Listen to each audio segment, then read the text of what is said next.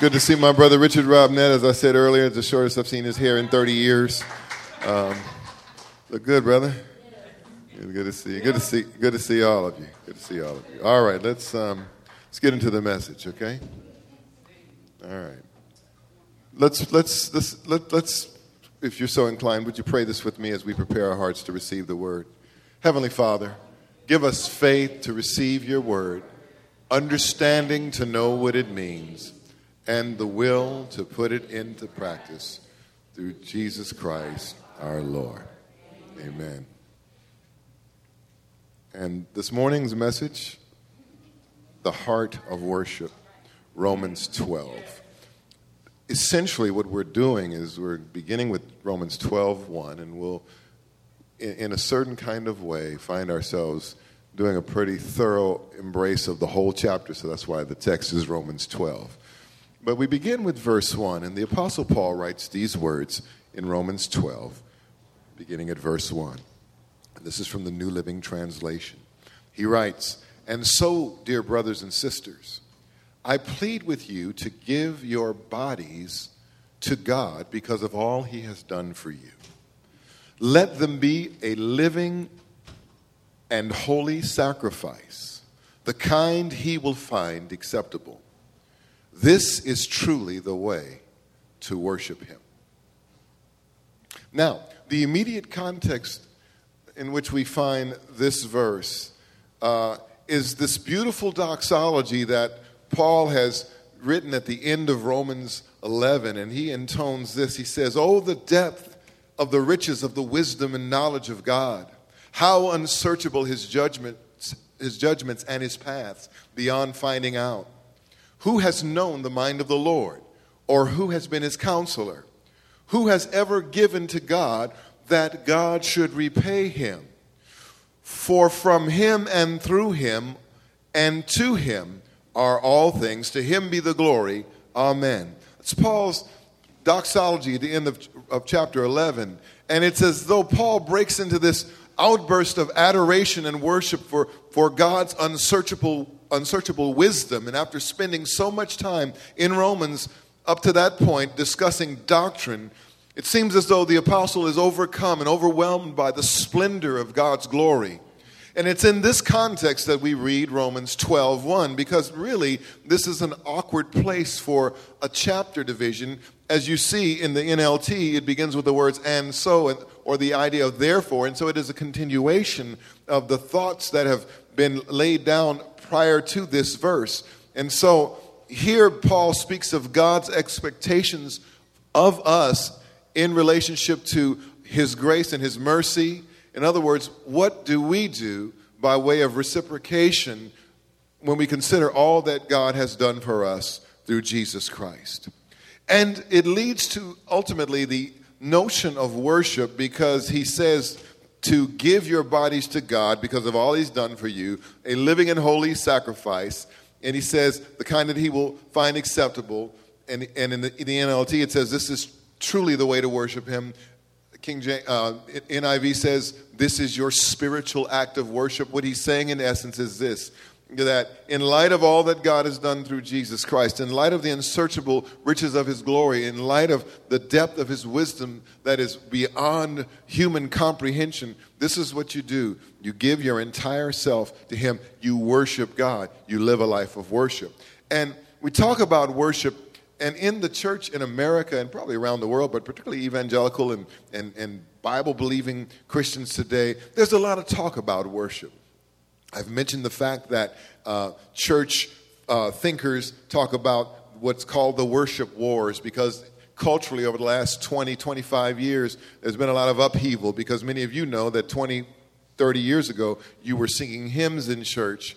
And there was a lady on the organ and a guy on the piano and maybe a conductor or maybe a choir. It was many of us came from more traditional settings. Some of us still maybe in liturgical or traditional settings. And then we saw the emergence of praise choruses, and then the emergence of the praise teams and the worship teams. And then we've seen all of this idea of worship leaders. And now that's like a big paid position in churches. The worship leader is an important person who coordinates debates the worship team and the worship band and all the technology and all the things that go along. And we talk about worship and praise and worship and all of those things. And now in a lot of the churches in America, worship leaders are young guys in their 20s, hipsters with skinny jeans and chin beards and guitars. And there's this crazy thing even with there's this leaning towards more of a guitar rock and roll format that a lot of churches go to, so they get rid of it. I mean, us keyboard guys are being pushed out sometimes, not here. And we love guitar, but I'm talking about guitar-driven. I don't know if you'd want 3 guitars up here on Sunday, and that's all. 3 chords, right? You know, some of you guys know what I'm talking about. Worship, but everybody's talking about it. There's all kinds of articles on it. There's all kinds of websites about it. Pastors got all this material to sift through about worship. And we talk about, worship, which used to be, when I was coming up, it was the song service on Sunday morning. Someone would get up and lead some songs. I was thinking of some of those songs today. Oh, say that I'm glad. Oh, say that I'm glad. Whatever. And then there was testimony service and some of our traditions on Sunday night, and we would sing songs. And that's where guys like me learned to play in all keys, because people would just blurt out a song from the audience, and you did not have the luxury of pitching the song where you were comfortable playing. You just hope they would put it in F or E flat or C or B flat and not B natural or A for us keyboard players. Worship. They're talking keys now. I love them all now. Singing and music is often equated with worship. And let me say this to you, that yes, singing and music is important with regard to worship. For crying out loud, I'm a keyboard player, and I've been playing and ministering in worship music in the church for almost all of my life. I'm going to stop saying how many years, because it ages me. It is important, and it's a big part of corporate worship. And there has been a wonderful renewal that's taken place in the church as people have gotten more into taking their time, like you did this morning. Because one of the things in the old way, it was more rote. It was we sang. It was maybe we sang it with glee and with enthusiasm, but we sang stanza, refrain, and we were done. Whereas now we take the time. If the Spirit says go back and sing it again, the Spirit says sing without music, sing it in a different key, sing a different song. And these guys, I drive them crazy because I will stick stuff in or throw stuff in at random, at will. But we were freed up from that rigidity so that we could experience the move of the Spirit. That's wonderful. But the problem is, listen to me carefully, that we have tended to reduce worship, not only to the song service or to the music, but to the gathering, to the songs. We've reduced worship to the upraised hands. And I often remind people that the whole service is worship, isn't it? The singing is, I've heard people say, I'm just going to go for the worship, then I'm going to leave because I don't need all that preaching. But the singing is worship, and the giving is worship, and the reading of Scripture together publicly is worship, and the fellowship is worship, and it's all worship. Everything we do when we come together in this place, every moment of our experience together is worship. But even that falls short when we realize what Paul is saying here in this verse we just read. And what he's saying is this: our whole lives are worship. Our whole lives are worship. Notice what he says. He says, give your bodies to God. William Barclay writes this. He says, true worship is the offering to God of one's body and all that one does every day with it. Real worship is not the offering to God of a liturgy, however noble, nor a ritual, however magnificent. Real worship is the offering of everyday life to Him. Take your body, he writes, take all the tasks that you have to do every day, take the ordinary work of the shop, the factory, the office, the home, and offer that all as an act of worship to God. We were talking on Wednesday night. We have a great time on Wednesday night. It's been a really good year for us. We've had a really solid, steady, consistent attendance on Wednesdays, and we've been studying through 1 John very systematically. And we were talking the other night about this idea of dualism and body-spirit dualism that sometimes creeps into our Christian thought, which is not a Christian or a biblical concept, but is basically Greek in origin, versus the Old Testament and the biblical understanding of reality, which is more holistic. the body-spirit dualism would say that, there's spirit and there's matter, and God doesn't care as much about the matter, and he cares about the spirit, and we separate out what we do with our body and what we do in our physical lives and what we do in the rest of our world from our worship or God, that kind of thing. We draw this sharp line of distinction as opposed to a more complete world view, a biblical worldview that would suggest that life is not so divided, but is this unified whole. Because what happens is this: we are embodied spirits, and what we do with our bodies is integral to who we are. We even we hit on the issue of Gnosticism, ancient philosophical thought form that suggested that matter was evil and spirit is good, and that crept into the church beginning at the early first century, going into the second and third centuries. This idea that matter is evil and spirit is good. Again, a dualistic worldview. But a biblical worldview reminds us of this, that God made everything, didn't he? Yeah. God made it all. He made it all, including you and me. He made our spirits, but he created our bodies. And you know what? When he made everything, he said this. He said, "It is good." He said that over the created order.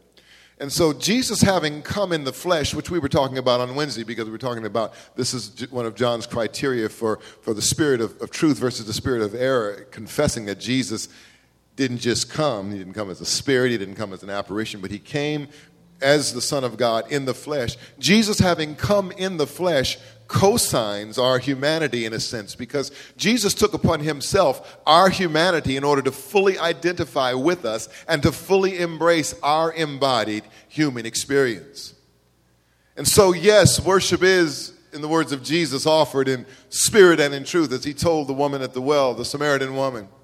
But worship in spirit and in truth occurs in concrete, real-time ways, as well as in the more ethereal aspects of its expression.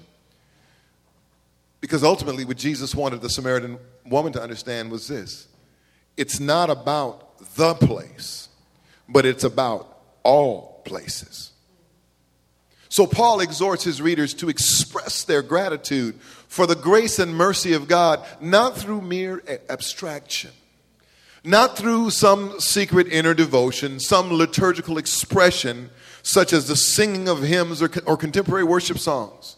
All of these things have an important place in worship, but they are part of a greater whole, which consists of our presenting our entire selves, our bodies, our lives, our stuff to God in worship, which the text says is truly the way to worship.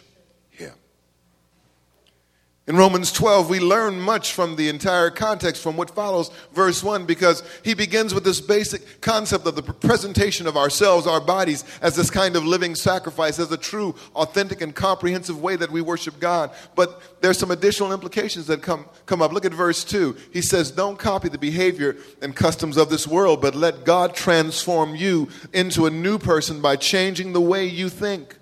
Then you will learn to know God's will for you, which is good and pleasing and perfect." The heart of worship includes our allowing God's word to transform our minds. It involves us assuming a countercultural stance, if you will, as we are transformed mentally in our thinking. And this in turn puts us in a place where we are able to discern and to accomplish and walk out the will of God. That's all a part of this spiritual act of worship. Then in verse 3, he goes on. He says, "Because of the privilege and authority given me," and why did there it is, thank you. "Because of the privilege and authority God has given me, I give each of you this morning. Don't think you are better than you really are. Be honest in your evaluation of yourselves, measuring yourselves by the faith God has given you," or given us. What he's saying here is that worship includes the appropriate humility that places our worship in the context of the body of Christ, where we lovingly and submissively find our place of service, armed with this realistic appraisal of who we are. Then what follows in Romans chapter 12 is this series of exhortations where Paul calls upon his readers to live out their worship in loving, practical, sacrificial service to others. Because here, I want you to get this, and this is, if you don't get anything else, I hope you grasp this concept. It's not just about the worship service, but about the service of worship. Let me say it again. It's not just about the worship service, but the service of worship. And so as we scan the next several verses, we find various exhortations like these. In verse 5, he reminds his readers to remember that we as Christians all belong to one another. That's a part of our worship. Understanding our interconnectedness to each other. In verse 6, he reminds his readers that in his grace, God has given us all of these different gifts for doing certain things well. And he goes on to remind them that they are to use what they have to serve others and use those gifts gladly and fervently. In verse 9, he reminds them that they are not just to pretend to love others, but really love them. That they are to hate what is wrong and hold tightly to what is good.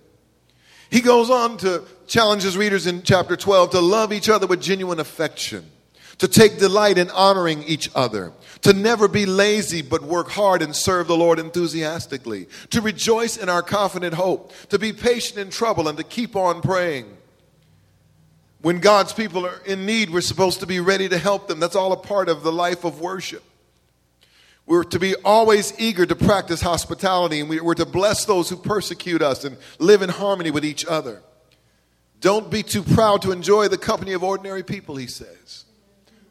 That's the life of a worshiper. That's a part of the heart of worship. He says, don't think you know it all. Never pay back evil with more evil. Do all that you can to live in peace with everyone. Never take revenge.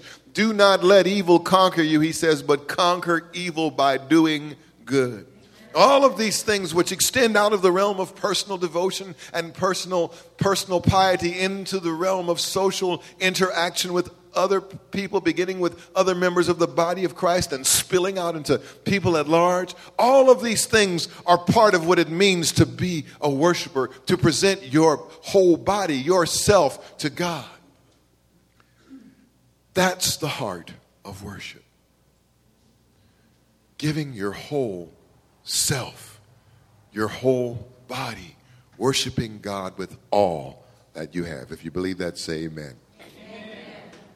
And then finally, we can look back over into the Gospels to get take another look at this whole thing of the heart of worship, because Jesus gives us these words in Mark 12, verses 29 through actually verses 30 and 31, which I have been referring to in the words of author Scott McKnight as the Jesus Creed. And I think we need to be more acquainted with this, and this needs to be more at the forefront of our consciousness. And Jesus says this when asked, what is the greatest commandment? He says, you shall love the Lord your God with all your heart and with all your soul and with all your mind and with all your strength. That really sounds like worship, doesn't it?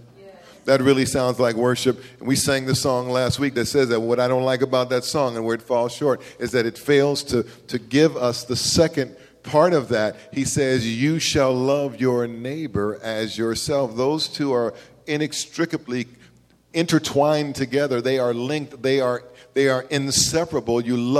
You worship and honor God, and then we love our neighbor as ourselves. And then Jesus concludes the statement with this: there is no commandment greater than these. There is no commandment greater than these. In other words, it doesn't get any deeper than that. It doesn't get any deeper than Romans 12:1. Give God your whole body. Worship God with everything you have. Present your body as a living sacrifice. Lord, I give you my heart. I give you my soul. But can we say, Lord, I give you everything?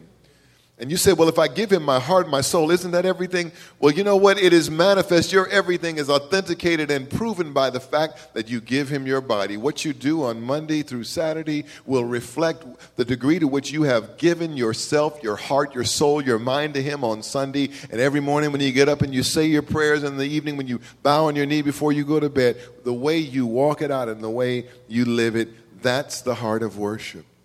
Worship is a holistic process that includes everything that we are, everything that we have, and everything that we do.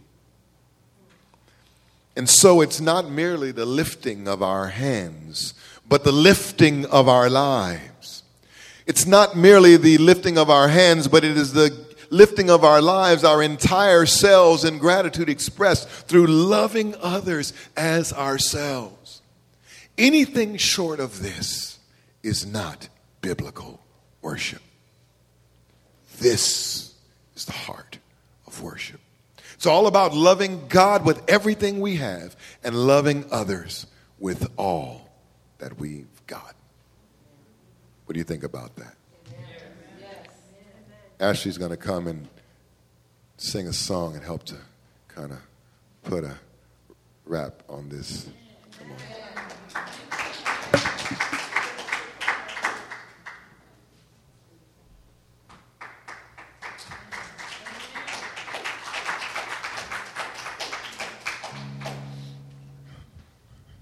She thought I was going to be another 40 minutes. Just a second here.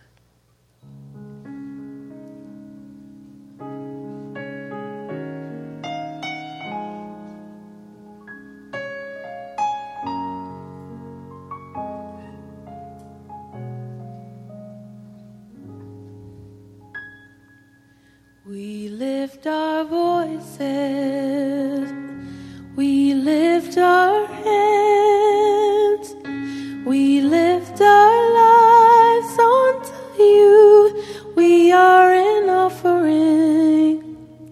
Lord, use our voices, Lord, use our hands, Lord, use our lives, they are yours, we are an offering. All that we have, all that we are, all that we hope to be, we give to you, we give to you. We lift our voices, we lift our hands, we lift our lives unto you, we are an offering, we are an offering.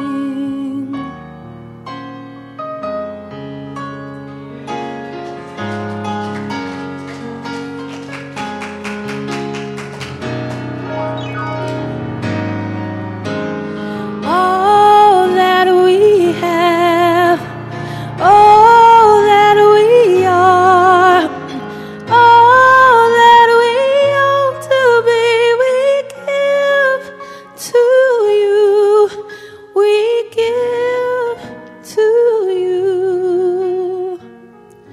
We lift our voices, we lift our hands, we lift our lives unto you, we are an offering, we are an offering.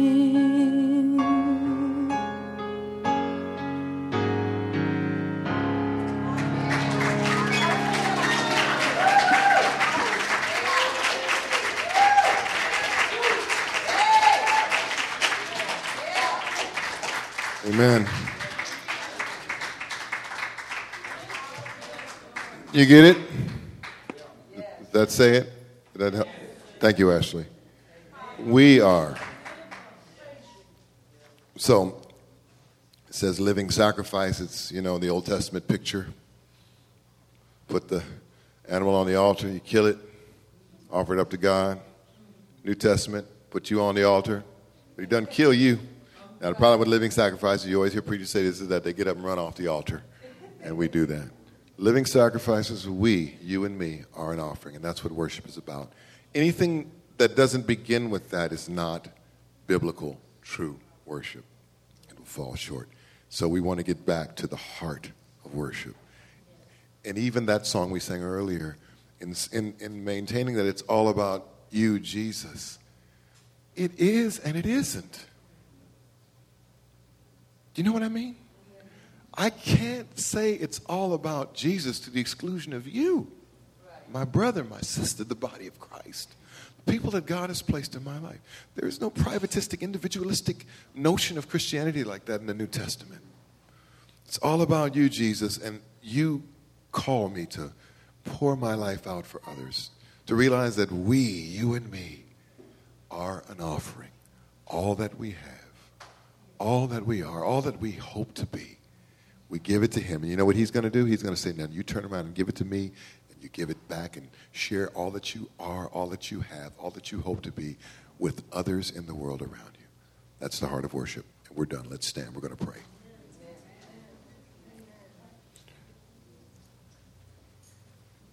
I want to do a couple things. First of all, I want to provide this opportunity. If there's someone here today and you'd like to meet this man, we talk about Jesus, the Son of God. You come to church and you hear people talking about Jesus died on the cross for our sins and died to set us free from sin's power and sin's bondage. Maybe you're not sure today that you have that personal one-on-one relationship with him, and you can.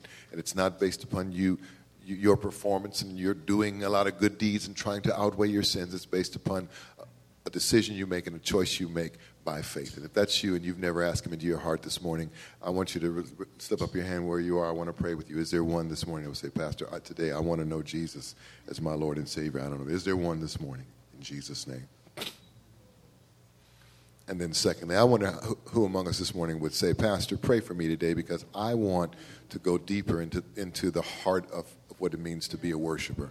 I hope this morning that what we would contend for is a more holistic and integrated faith that would draw into this one whole, all of the disparate components of our lives, the things that tend to be disjointed and disconnected. That, Lord, we ask this morning that our devotion to you would not just be an emotional response when we're in a worship service, or will not just be a guilt response when we realize all the things that we're not doing or that we're doing wrong, but that what it would be that we would come to understand that we must give all of ourselves to you and allow you to work in our lives in such a way that the reality of who you are penetrates every aspect of our lives and our being. So we begin to realize that the way we treat those closest to us is a part of our worship. The way we deal with social concerns and issues in the world around us is a part of our worship. The way we deal with our work life, the way we deal with our vocation, the way we deal with handling our money, the way we deal with our relatives, the way everything in every pocket of life there's the opportunity for us to display our role as a worshiper. So Lord, we ask you to help us with that. We ask you that worship would for us be more than just the time of singing on Sunday morning, or more than just the church service, but that we would understand the service of worship. Lord, that we would live in such a way that our worship would enable people to see you in us. That they would see our good works and glorify you. Give us the heart of a worshiper. Give us the heart to remember that we are an offering.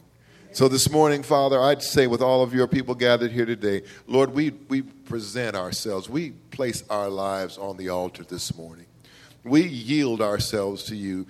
Just somebody just reach your hands up to heaven and say, Lord, I give everything to you this morning. Lord, I am an offering. All that I have, all that I am, all that I hope to be, Lord, I give myself to you. Go on and praise him as you offer yourself to him in worship, as you give yourself to him in thanksgiving, as you yield your life to him. In Jesus' name. In Jesus' name. We thank you, Lord, and we praise you. We bless you, oh God. We bless you. We bless you. We bless you. And Lord, for those who are sick this morning, we ask your healing power flow through their bodies. You're concerned about our bodies. You've called upon us to worship you with our bodies, to present our bodies to you as living sacrifices. Lord, heal and strengthen our bodies in the name of Jesus. Lord, we thank you for that. In Jesus' name. In Jesus' name. We bless your name, Lord. We give you praise, honor, and glory. In Jesus' name. I'm going to dismiss you with these words. If you were Anglican, you would be familiar with this prayer. If you were Episcopalian, but I think it says well what we need to say as we conclude today. So would you, if you're so inclined, would you read it with me? Almighty God, Father of all mercies, give us such an awareness of your mercies that with truly thankful hearts we may show forth your praise, not only with our lips, but in our lives, by giving up ourselves to your service and by walking before you in holiness and righteousness all of our days. Amen. Amen. God bless you. Have a great week. Remember, no Bible study this Wednesday. We'll see you next Sunday.